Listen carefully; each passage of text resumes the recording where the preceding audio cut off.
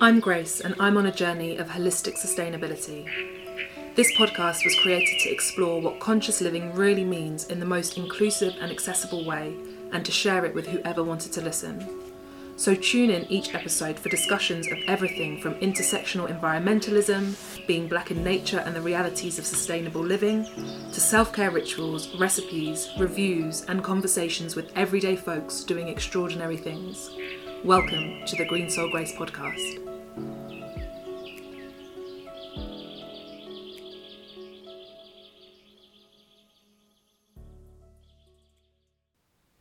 Hello and welcome to the very first episode of the Green Soul Grace podcast. It feels amazing to be here, to be finally setting up and creating this space and this platform. It's been a long time in the works and I've moved through a lot of personal barriers, feelings of imposter syndrome, feelings of fear, procrastination to get to this point. And it feels wonderful. So I'm finally ready to impose myself upon you and to anybody who wants to listen. So thank you for starting this journey with me.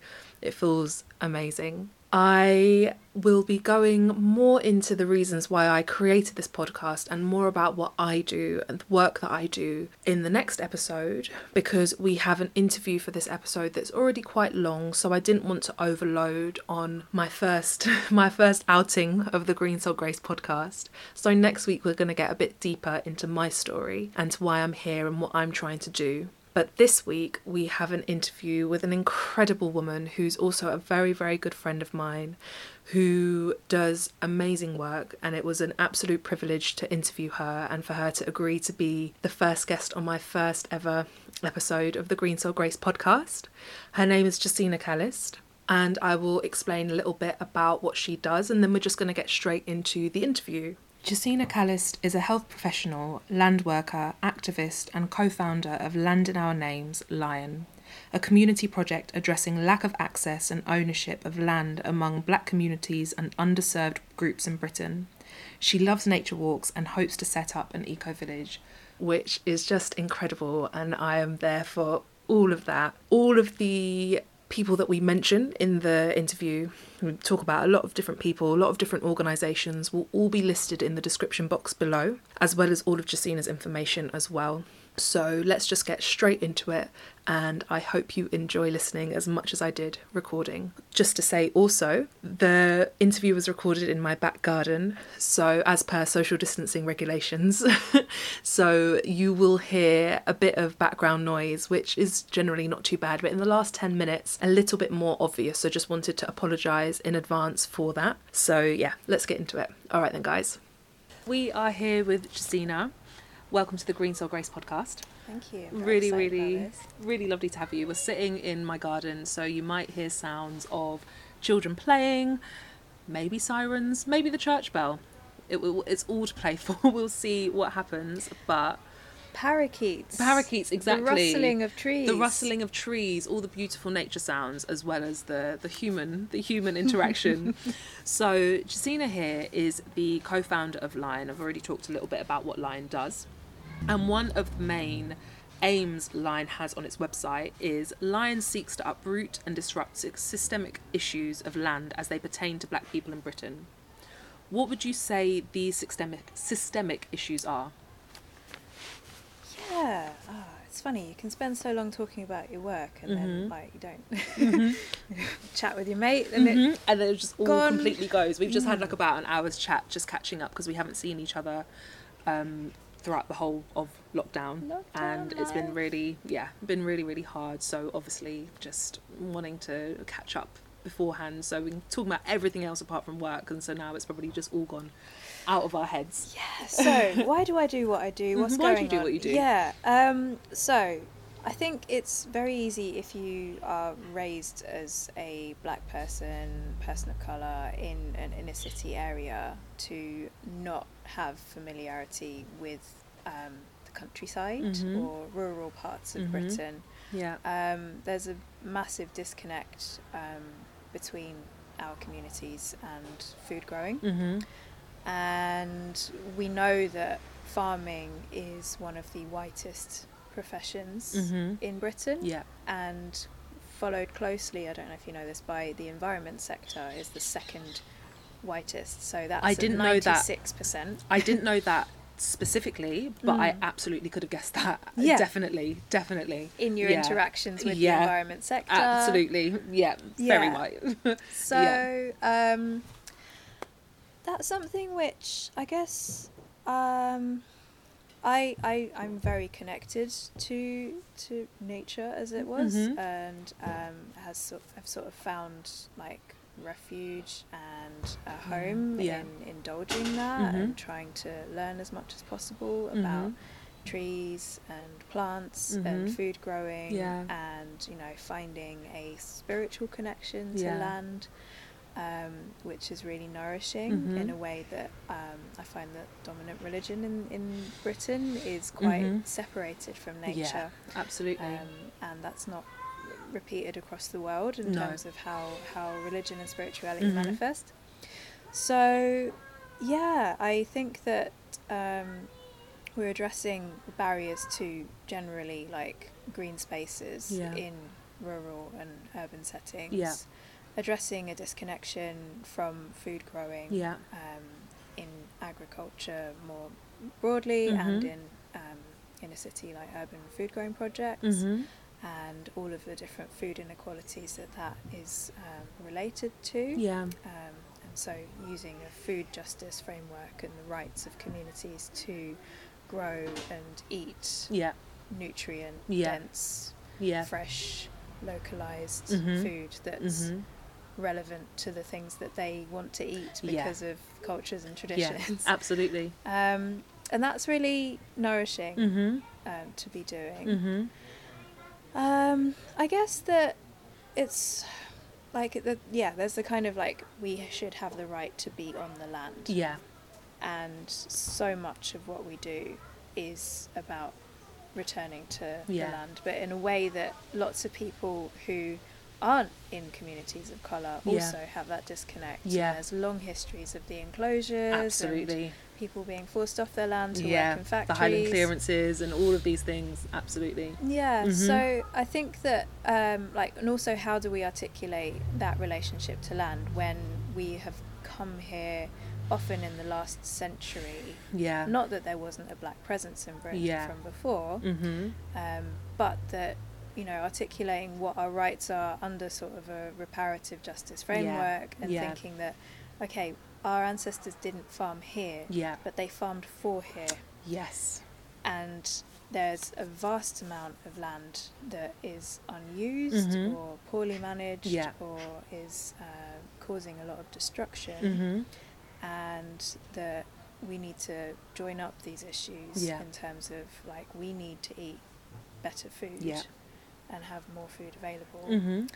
And recent shocks in terms of you know, insecurity around food because of Brexit and insecurity around food because of COVID and you know, what imports and exports and trade's going to look like over the next 10 years. Who knows? But there is also among land workers that acknowledgement that we need sustainable farming to become a thing, and there's a lot of recognition that there needs to be more diversity in that, you know, and it might be easiest to say new entrants to farming and think about age and youth and inheritance, but that there are people who recognise that there needs to be greater ethnic diversity, and so we're having some really interesting conversations about that, and people who have access to land or are due to inherit land and are like, we want this to be managed better. That's really interesting. It's exciting as a conversation. And that's really exciting because obviously the farming society, shall we call it, in this country very much is wrapped up with the aristocracy. Like you get people that work the land and they work the land, and then there's people that own the land and work the land, but absolutely embedded in the aristocratic culture. And for those shifts to happen, those are very big shifts to happen. Have you been talking to people who are within that sector of society who were kind of saying that they want to make their inheritance and when they're inheriting for it to be different, or is it? There's some people who belong to landowning classes, who you know, they might not own the land yet, but they're thinking about how their families came to inherit the land, or so where some introspection is going on. Great. Yeah, very much so. Like previous generations, where did they get their wealth from? Yes. Okay. And I mean, one of my favourite shows is called The Mill, and it was just funny. Like, it's based on a true story, but it's in Liverpool.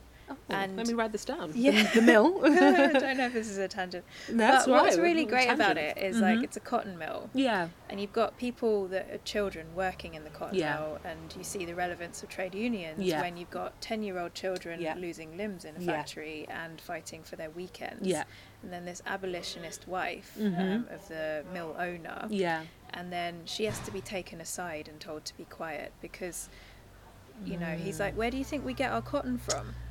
So joining up all these things, and you see like one of the people from the plantations brought over to work in the mill, and that, you know, like our, you know, I don't want to go for a sort of class is the only important factor here, but you know that there are people who are working against their class interests because they have to earn money, and the solidarity between people who are you know, from where we're from. And like trying to join up and join the dots. And I'm really happy to have seen so much like movement on that, so much recognition of it in terms of not celebrating slave owners, acknowledging where wealth comes from, why certain streets have names that are, you know, honouring the sugar and the, you know, textiles industries of the colonies. And I mean, it's, well, I mean, with the recent event of the statue in Bristol being pulled down, was Edward Colston, I think Edward that was Colston, Edward Colston had a swim, and Edward Colston had a swim. He the only thing that was, you know, we're happy about being chucked into the river, only kind of pollution, and it's so interesting to see the aftermath of people's understanding, and sometimes then the willful ignorance of still not wanting to connect these dots, but people saying, well, who was this man? This man was a slave owner, and this in Bristol, one of the most significant cities in England, in the UK, of the slave trade, and people like, oh my god, and people not even knowing their own history. I mean, we're going off on a tangent here, but of people not understanding why we are where we are now. And I mean, I'm not about destroying these things. I'm about removing them from public like adoration, but I'm about just tell the actual history, have them there, and be like, this person was a slave owner, this person did this, and have it. Don't then try to erase the history, but actually tell the truth about the history that we live in this country. So that show sounds really great. And if they're actually piecing, you know, putting the dots together, joining the dots, and I wish more people would watch that, you know, and then we could actually have an actual factual based conversation as opposed to just sort of knee-jerk defensiveness and just denial. But absolutely. And it's often about telling the right people's stories, you know, absolutely, because it's not like people of colour, black people aren't farming in this country. They're just like, there's very few, and there'll be fewer while people can't see themselves represented. And I mean, we're in London, and inner city areas do not really like amplify farming as a potential. No. And it's often seen as something less so now, but definitely something that, you know, you'd be trying to get away from. And like family narratives would not think about farming as like a viable choice. And I think, you know, my Grenadian side are very confused about why I want to be on the land. Very interesting, isn't it, in terms of whereas it's funny because I know on my English side that's seen as a good, like it's a good thing. It's a thing to be championed and to be celebrated, of like, because I come from farming family on that side. But then obviously if you've then worked the land, but you've worked the land for other people to then want to return, or to be seen to want to return to that, is a really, really weird thing of, you know, lack of ambition or whatever it might be. And I can imagine then, is that, so you're saying like your family in Grenada, like, what are you doing? Like, why all this interest in the vegetables, Josina? Like, in the soil? Well, I think they can associate it with like real hardship as well. Absolutely. And if they've been trying to move to cities, move to other countries, and that, you know, it's not a relationship that is seen to exist outside of exploitation. And that's really hard to try and like that's another thing that we don't want to have to heft and, you know, break our backs doing that work. We want to be able to do it in a way, because we know that so much nourishment can come from the soil, come from the earth. It's come from us cultivating that relationship and becoming closer to, you know, things that are already alive. Observing how trees grow. And, you know, what we can do to nourish them, or, you know, again, the spiritual connection. I've become such a hippie over the past few years. It's very, very interesting, because I know beforehand that wouldn't necessarily have been your take on it, or your view of it, of like the more spiritual side. And it's really, you know, that's just evolution, isn't it? You know, what personal evolution in terms of where you see yourself. And I mean I've definitely it's always been the trees, man. It's always been the trees. Trees are just great. I read The Hidden Life of Trees. I've got that book and I haven't read it yet, but I've heard it's beautiful. I mean, I also read a review that was like, this is anthropomorphic psychobabble. And I was like, I could probably see that it's that as well. But it tells a really nice story about how trees are alive, and we know that they are. Absolutely. So that's kind of good enough. And we couldn't live the life that we do without any kind of trees or plants. And the idea that we treat them as if they're not as alive as we are, when we know that they're communicating with each other through mycorrhizal fungi, that is... On the forest floor, it's all happening. And feeling like it doesn't, like, we can become smaller. Our actions become less important or more important to do in tandem with what's going on around us.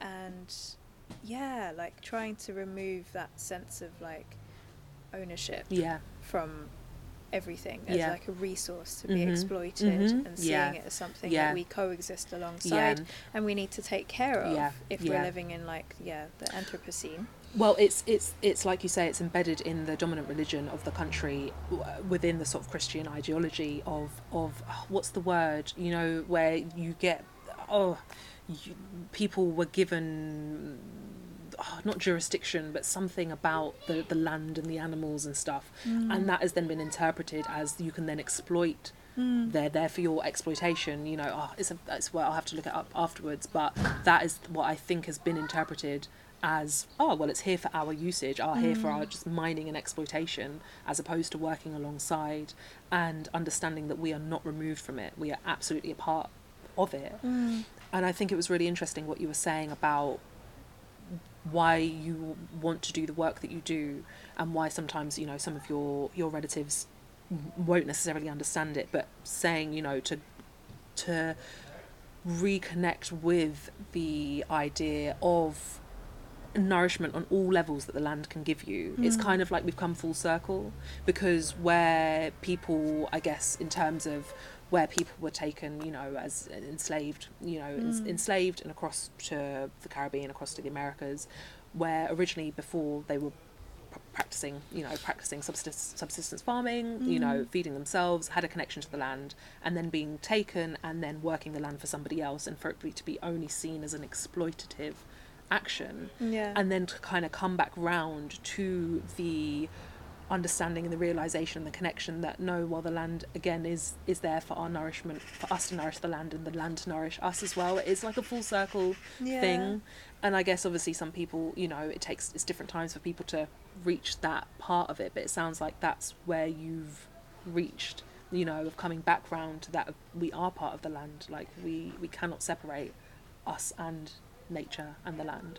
I'd say so. I also think that it's like thinking about trying to build a connection with ancestors and ancestry, and like I'm not that interested in doing DNA tests and you know, like the genetic stuff, You mean on the Caribbean side generally? Yeah, or? I mean, I am interested and I'm not, but Yeah. I feel like it's hard enough trying to connect with Caribbean family. It's here, really hard. Yeah, even the ones that are alive. And then I'm going to get some level. piece of paper, and then I can't just rock up. But what can I do? Yeah. Think about what life lessons we can still gain. Think about all the bits that still exist of like thought and what repair looks like, what spirituality looks like, what farming practices do we know about because they were co-opted by permaculture and agroecological movements for profit by white men. And how can we bring those into our lives now rather than doing like a big return thing, because I'm not from we are where we're here. Anywhere else but London.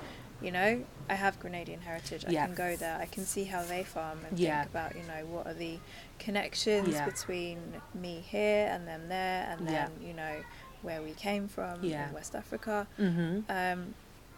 But that can only go so far, and like learning about like the commons and kinship based farming and how you build community and what that looks like and how that could be really strong. And that could totally transform how we're living in this country. So you mentioned reparative justice as one of the what would you say, the strategies of Line. What does that look like? Could you explain a bit more about reparative justice? Well, lots of people don't know this, and I'm really glad a friend explained this to me last year, but reparations coming from the word repair. And oh my gosh, of course, I wouldn't have never. Reparations, repair. See, and Ta-Nehisi Coates talking about like reparations being positioned as this like wild-eyed crazy thing that like only a madman would want. But it's like, if you think of it as repair, and you can think, okay, well, deep trauma exists. We carry these scars. We know intergenerational trauma exists. We have this like transatlantic slave syndrome thing that gets talked about. Black people are starting to go to therapy more. Like these are all beautiful things. And so what does repair look like? And like one of my favourite farmers from America, Leah Penniman. Leah Penniman. I knew you were going to say that. Wait, Josina is wearing the top from Soulfire Farms. Go for it. Yes. My uniform. Like, I love it. What's my work uniform? It's like something green or Soulfire Farm. When we get lion t-shirts made, then I'll be rocking a lion t-shirt. You will. Absolutely, yes. First in the queue. Yes. But she talks about land as the scene of the crime, and exploited labour and exploited land. And both need to heal, and we can be part of each other's healing. And so, that combined with the fact that we know of all these like sustainable farming practices for millennia because of what the ancestors did, it all sort of comes together quite nicely. And that's what repair means. And an element of repair is financial. But we do also think about like self-made repair, and then that's why a lot of self-care practices are built into like the ethos and the work of Lion. So important. It's so important. So important. Just changing that whole narrative of of resistance, activism, of all of these things, but understanding that self-care without self-care, as Audre Lorde said it, self-care is, what is it, that act of resistance. It's like it's not even, it's non-negotiable. Do you follow the NAP Ministry? Have you heard of them? Aren't they fantastic? The So the NAP Ministry is an account, but it's not just obviously social media, which is absolutely promoting and just championing rest as an act of resistance, and just absolutely integral to, not even if you are on the front lines being an activist, but saying that it's not optional to rest and to take time and to switch off. Is necessary, and especially for people living day to day with the fuckery, excuse my language, of of racism, you know. Sometimes fuckery is the right word. Sometimes fuckery is the right word. Drone over Is there? that a drone? Oh my It's god, a this is a drone. Oh gosh, it's all going on. Times we live in, The times eh? we live in, bloody drone right next to the church, like flying over the church.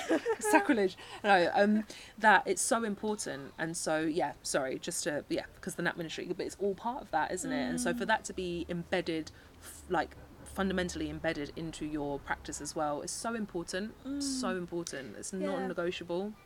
And it feels like it's a very healing space, Yeah. like a very healing team to work in. Yeah, that's very because important. Of that, and that, you know, not having employers, not having employers for a start, but also feeling like people really care if you make sure that you don't burn out, and that you'll be on, that people will want that will be to look after you and to intentional care is so important. That leads me very nicely to ask, you were just talking about the team that you work in, so who is it and when did you form Lion, and what was the catalyst, because I'm sure it was something brewing, but what then finally pushed you to create Lion? Well, these are all separate questions. Yes. Yeah.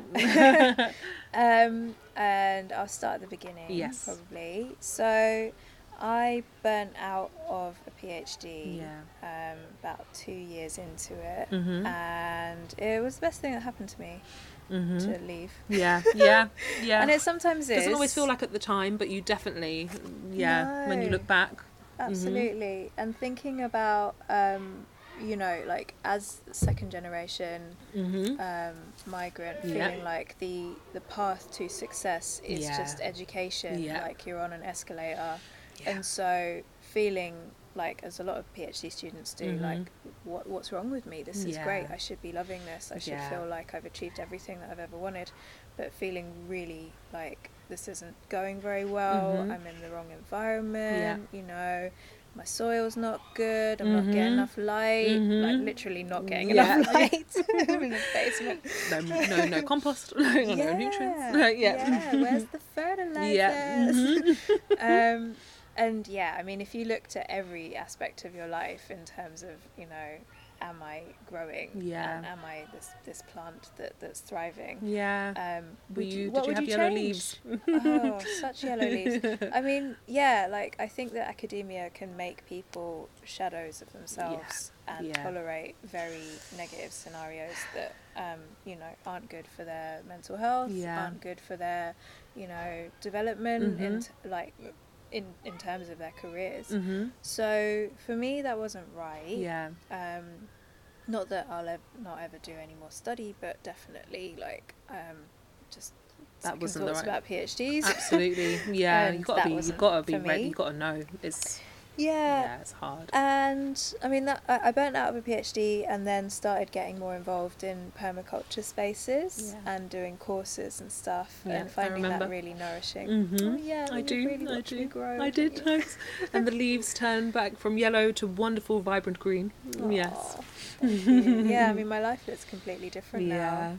And I'd also felt like, having worked in sexual health all of my adult life, like from when I was 20 till I mean, I wouldn't say I've completely exited it, but you know, about 12 years of it, and feeling like I've learned everything I've wanted to learn. I've met everyone who's great, and I love working in sexual health because you can just make dirty jokes all the time. All the time. Awesome. And it attracts very nice people. Attracts, like, you know, you have to be fairly like liberal at least to work in that field, you know, be pro women, pro choice, pro sexualities, you know, be engaging with issues around like freedom to, you know, self-identify, or, you know, like sex workers and stuff. So like all of that politically is the same for me. I guess I reached a point where I wasn't growing, and at the same time feeling like land is a frontier that we need as many people working on as possible. And I do think, although I've not met these people, but I do think there will be this new task force of like people trying to work in greening and environment and land and climate sectors. And joining movements maybe that aren't quite right for them. And so, you know, I was getting more involved in permaculture spaces. I'd planned to go to Soulfire Farm. I may still be the only person who's done a course at Soulfire Farm from Britain. But it felt really important to make those links. That was last year, wasn't it? Because that's why you didn't come to Doris. Yes, that was why I didn't come to Doris. It's sweet that you remember. Yes, I do. I'll be back there next time. Doris's Tribe of Doris. It's a festival that we go to. And religiously, it's just, religiously, I've been going since I was a child, and Josina has come, and it's really amazing and really beautiful. And Josina didn't come last year because she was at Soulfire Farms, but having an equally amazing experience, which has absolutely then impacted everything. So I mean, I just co-founded it before, but it was part of planning, and that they articulate a position on reparations that we can learn from, and have this amazing reparations map for people who are landless or have started land projects run by people of colour, but don't have the resources that, you know, they might need. And so, you know, like for people who have resources or have plots of land or have a tractor that they're not using. It's kind of connecting. Yeah, it's like a big farmy free cycle basically. business, Well, how does that then differ? I know we're still talking about the founding, but it's actually something that I want to ask afterwards. So yes, we're talking about it all. Something that's just making me think, because this is what I've been thinking a lot.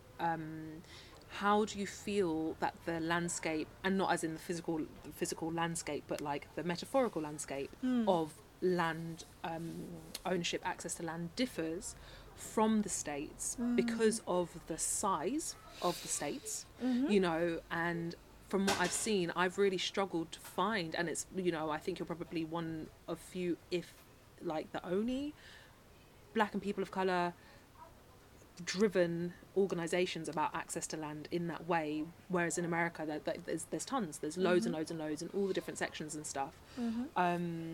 How do you sort of feel, is that quite like an overwhelming thing? And also, do you feel that it's able to be done in the same way that it's done in America, because America has so much land, so much space? I mean, we've got loads of space here as well, but it's owned by very few people. Very few people. 50% of land the Church is of England. owned by 1% of the population. It's insane. It's insane. Church of England. It's Church of England, Cambridge University, I think. Cambridge and Oxford University, Church of England. Obviously, then the Queen is the head of the Church of England as well. It's, the statistics are shocking. Various lords and dukes. And I feel like there's one, maybe Duke of Westminster, who owns like the most, like, of any one person. But it's very different here, and I think that they, because of the 40 acres and the mule promise, they are able to talk about reparations and talk about what was owed to them. Whereas here, we're still having to say that guy was a slave owner. We don't like him. Like, we can't like celebrate him. And also, like, all of your family, David Cameron, slave owners. Literally. Like, we had Benedict Cumberbatch saying that his mum had told him not to told him to change his name in case he got requests for reparations. Oh my God. It's just insane. Yeah. So to try and,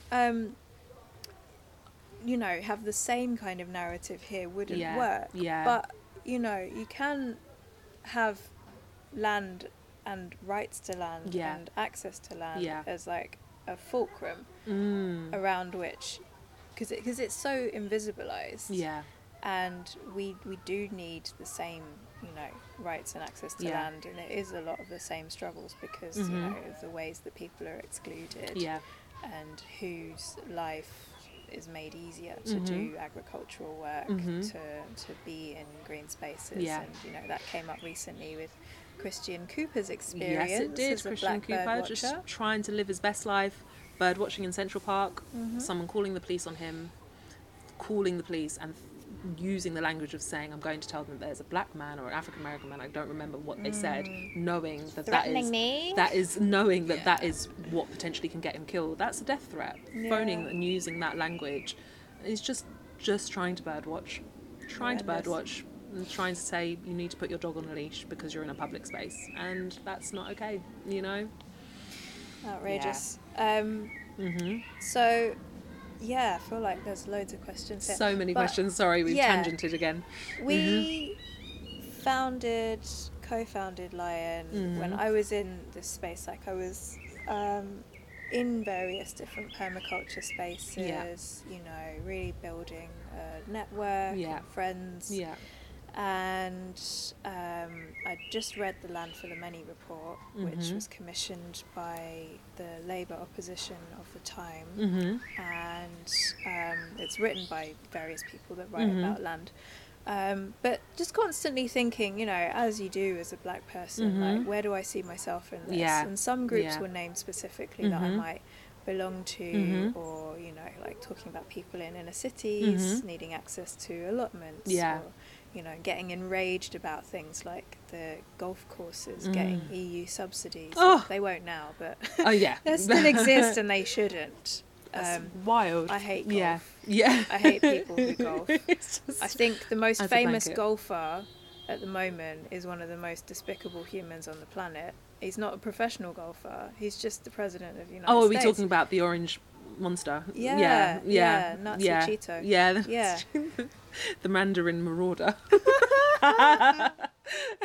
Yeah, it's just everything it represents is really, really, really distasteful. Yeah, and so unfriendly for the environment. Just absolute waste of space. Yeah, absolute waste of space. There was a tweet that we posted on our Insta stories that was like, if you're thinking about starting class warfare in your area, chop up some Japanese knotweed and sprinkle it on your local golf course. Oh my god, that is guerrilla warfare. Oh my god, Japanese knotweed will fuck up your golf course. Oh my god. It also makes quite nice edible, like, bamboo shoots type things, like a similar to bamboo. All I know is just the associations. Like, you have to have like an extra like caveat on your insurance about Japanese knotweed on your house insurance. It's so just. But then I wouldn't mind it. Yeah, like, on the golf course. Yeah, absolutely. Just a wild forest of Japanese knotweed. Yeah. That would be fine. What was funny was that someone thought we were deadly serious about it. And we're like, no, that's an invasive species. Oh my god. Like, you can't do that because some people will think you're not joking. I'm like, oh shit, guess we're starting class warfare. You know, I mean, go forth and spread. But so with, is it 3 co-founders or 4? 2. Just two. Yeah. You and Ola. I mean, it's a sort of loose team. Yeah. I was telling the story. You were telling the story, so, yes. Land for the Many. Yes. Oh, we're going to get so distracted with you. It's just so nice talking to you, like, after so long. I know. It's a chat. I know. So I read the Land for the Many report, and I was working for a sexual health community interest company. Yeah. Love those guys. Yeah. And one of the chief, no, what are they called? Executive directors was also the chief exec of a public sector land organisation. Yeah. A public land sector organisation. Yeah. Called Shared Assets. And the person that I co-founded with, I met at a night in a pub in South London. Nice, as all the best stories begin. Yeah, but it was like we were always destined to meet because I knew he was already on my radar. Yeah, I'd sort of made an arrangement to meet his boss to talk about land and nature stuff, you know, and I'm really grateful to my former, boss colleague at the time for like making those links. Yeah. And then when we met, it was like, yeah, you're cool. And then, the rest is history. The other co-founders reminded me of like, the other people in the team. Yeah. They reminded me of this time when I was being really cagey and I was like, I'm going to talk to you about something in a couple of weeks. And they'd be like, what? And I'm like, no, just, you've got to come over. I'll just talk to you then. And that was when I was thinking about what it was going to be, because that was when, because I think I was away, but you held a night after, especially when you came back from Soulfire, because you wanted to share. Yes. Yeah, that was all pieced together. Yeah. So Land in Our Names as a name just came to me one morning, and I knew what the logo. Best name. Oh my god, Lion and Land in Our Names. Just just perfect. It works very well. Yeah, it really does.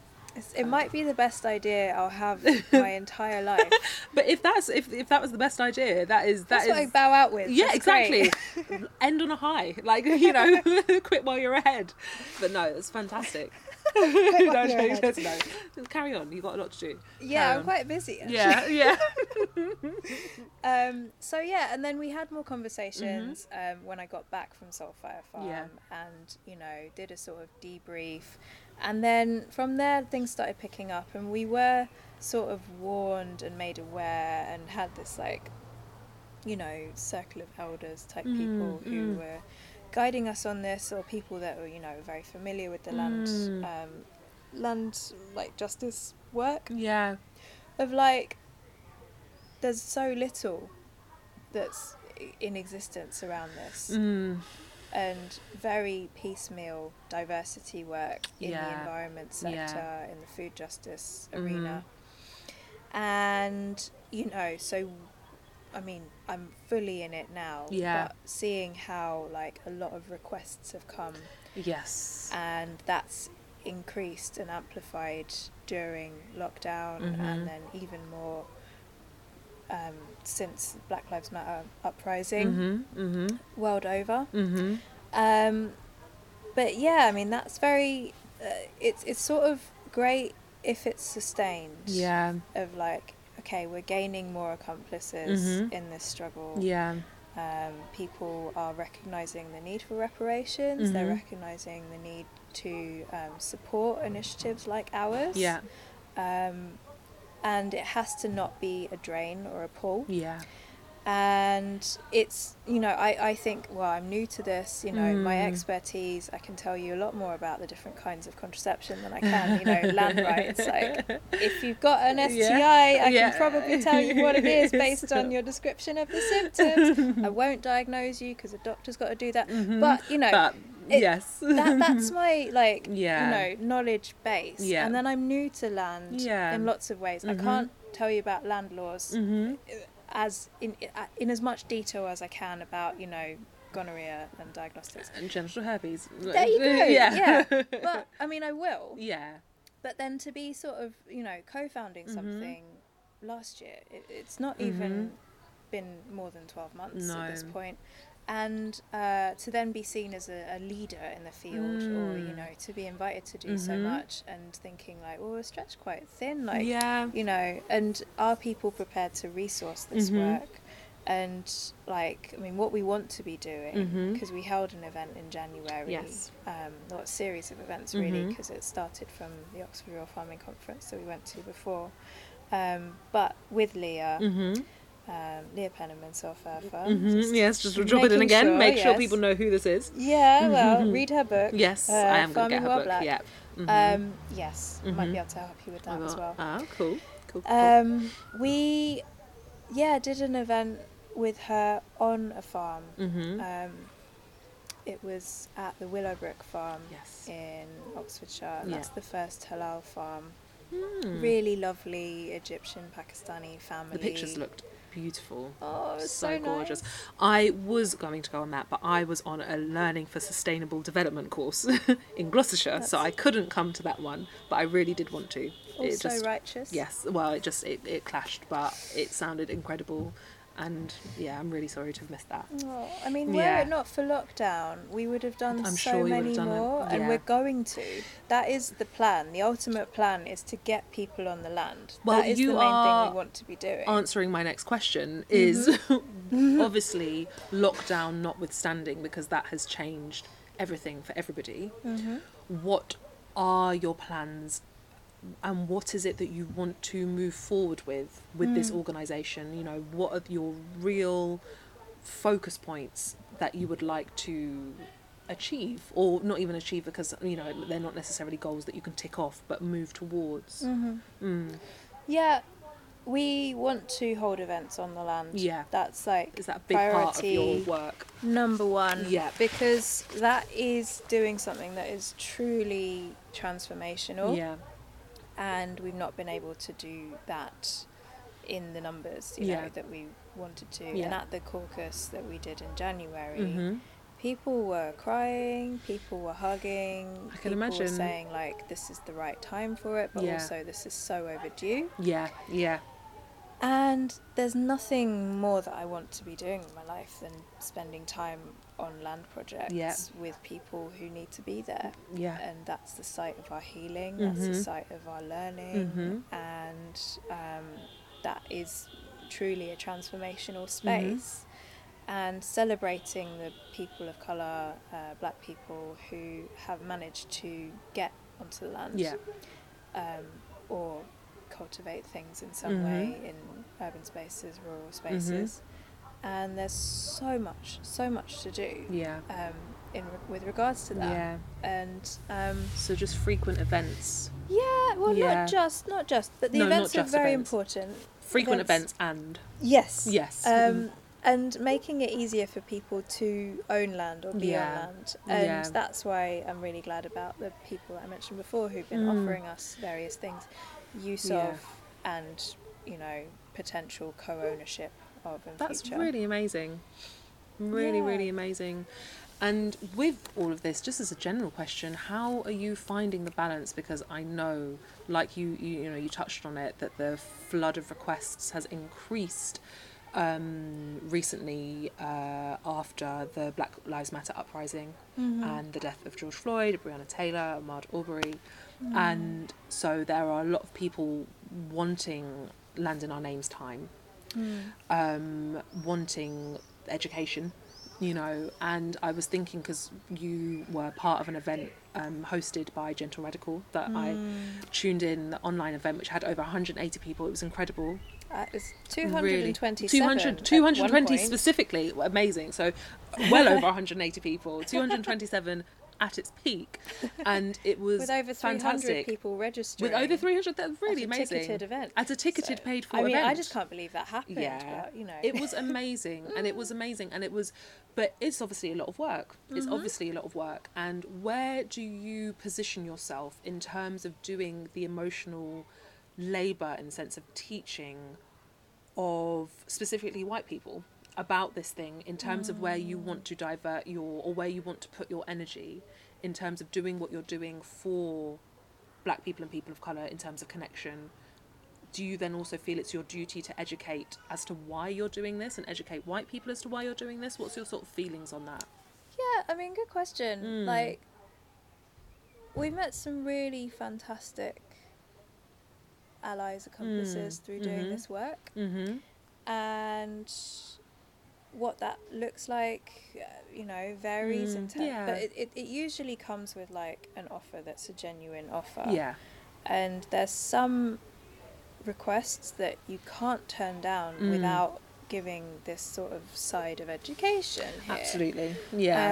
And you know, like, one of the things that's come up recently is being asked to write about racism, and, you know, really allowing myself to check in and be like, well, how am I feeling at the moment? Do I want to?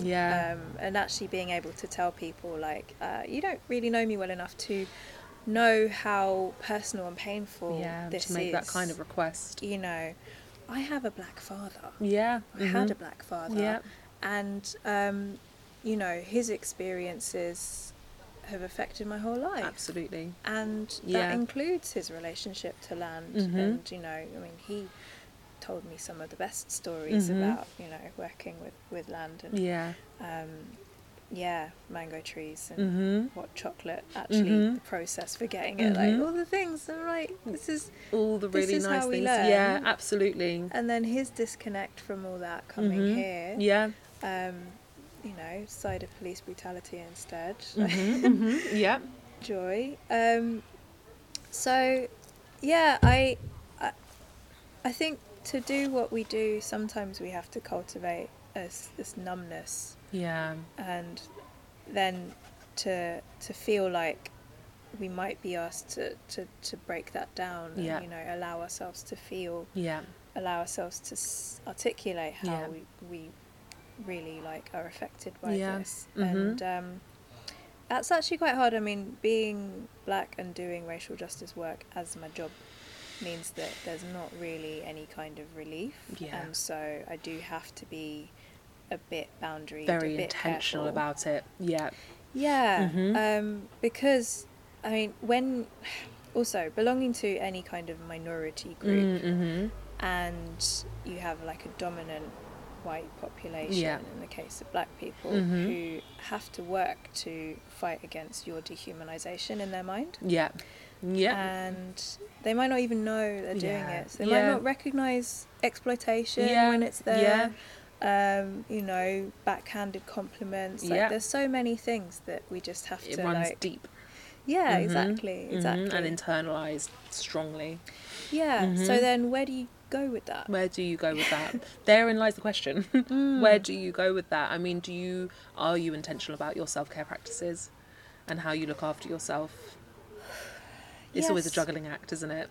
I am trying. I'm trying. We are trying. We are always trying. Sometimes we do better. Sometimes we don't do as well. But for the fact that that's very much embedded in Lion's policy, you know, for want of a better policy strategy, that then obviously is great that you know that that's part of it, and all the people that you work with know that that's part of it. So you're able to say to your colleagues, you're able to say to people making these requests, actually, no, I can't do that right now. And there's legislation to back me up, because this is what we've written in terms of our organisation, which is kind of nice sometimes to be able to have that formally. But this is the thing, isn't it? It's tiring. It's really, really tiring. And how do you find it? I find it really hard. I mean, I've tried to do a thing like I was saying. I shared a post the other day quoting our friend who does yoni steaming, Mama Luna Yoni to steam, and she said to me, she was like, we have a right to live our lives and not get sucked into a war or a drama that we didn't ask for, that we didn't create. And I was like, wow, that is so true. We absolutely have a right to live our lives, and while we will be having these conversations, like, we're living these experiences. It's not we don't choose whether or not to live this experience of being black people in this land, in the heart of the empire, in Babylon, like in the belly of the beast. But we absolutely have a right to try to live our lives alongside that and to celebrate. And I just want to just center and celebrate joy and black joy and just being and living. And I'm very, very much focused on the idea of black life mattering, not black lives in the literal sense of dead or alive, but life and living, because like you quoted Toni earlier, Toni Morrison, the very, very the point of racism is distraction, to distract you, to keep you having to justify who you are, to keep having to prove your existence, prove your worth, to validate yourself and not live. And I refuse. I absolutely refuse. I will do the work, but I'll also live. And I will live a good life. And I will celebrate and encourage and help other people to also live, whilst we just, tread the tracks of Babylon system alongside as well, because that's all we can do. It's here, we're not going to get away from it, but we will live as well. So that's definitely my sort of thoughts, but trying to be intentional about looking after myself, about disconnecting, about also reading stuff online or commenting on things online and being like, oh, I don't have to show up to every kind of argument that I'm invited to, in terms of just things. It's like, I don't need to comment on that, even though it makes me angry. Like, I don't need to comment on this, or I don't need to reply to this person who's chatting a whole lot of nonsense. No, that is definitely self-care as well. And just choosing when to engage. Yeah, it's true. Avoiding the vampires. Vampires, the emotional, the physical, absolutely. The trolls and the vampires come out to play, and I ain't playing. So, that's definitely how I feel. But it's righteous. It's, we're trying, but like you say, it doesn't always happen. It's ebbs and flows of it. Sometimes you're really good at it. Sometimes it's a whole couple of weeks and you realise you haven't done anything nice for yourself and taken time and stuff, and you've got to then readdress the balance. So it's quite hard not being able to leave London. That's what's really hard. Like, really hard. I definitely need, like, a lot of people, their city enjoyment is based on being able to leave the city. Yes, exactly. Yeah. And for me, I think like I normalize being able to go into a green space. Yeah.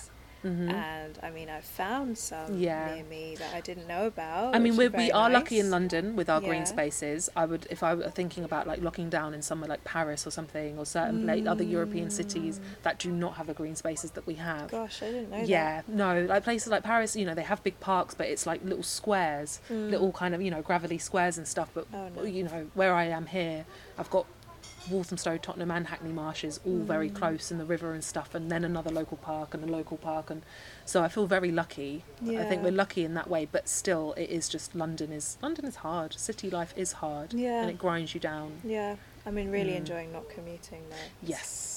Well, you've got your beautiful bike, and yeah, I'm very jealous of Josina's Don't tell bike. them that. No. Steal it. Oh yes, fine. Don't know who your listeners are. Exactly. Oh my god.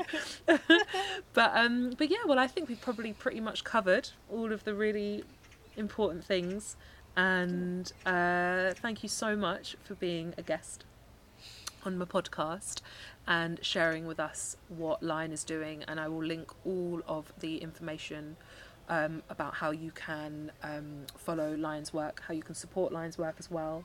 At Land in Our Names on Insta. Yes, at Land in Our Names on Insta. We don't do Twitter because of the racism, but I have a personal Twitter if you want to just troll me. At Jo_Zina, ZINA, and then C at the end. There we go. So I will also write them as well. And yeah, thank you so much, Josina. Thank you for having me on the Green Soul Grace podcast. You're more than welcome, and it's been wonderful. And yeah, so thank you guys, and don't forget to subscribe, and we will see you in the next episode. Yay! Thank you for listening to the Green Soul Grace podcast. If you like what you hear, don't forget to subscribe, and you can find me on Instagram and Twitter at Green Soul Grace, and greensoulgrace.org for the blog, recipes, DIY projects, and the Green Soul Grace Zero Waste shop.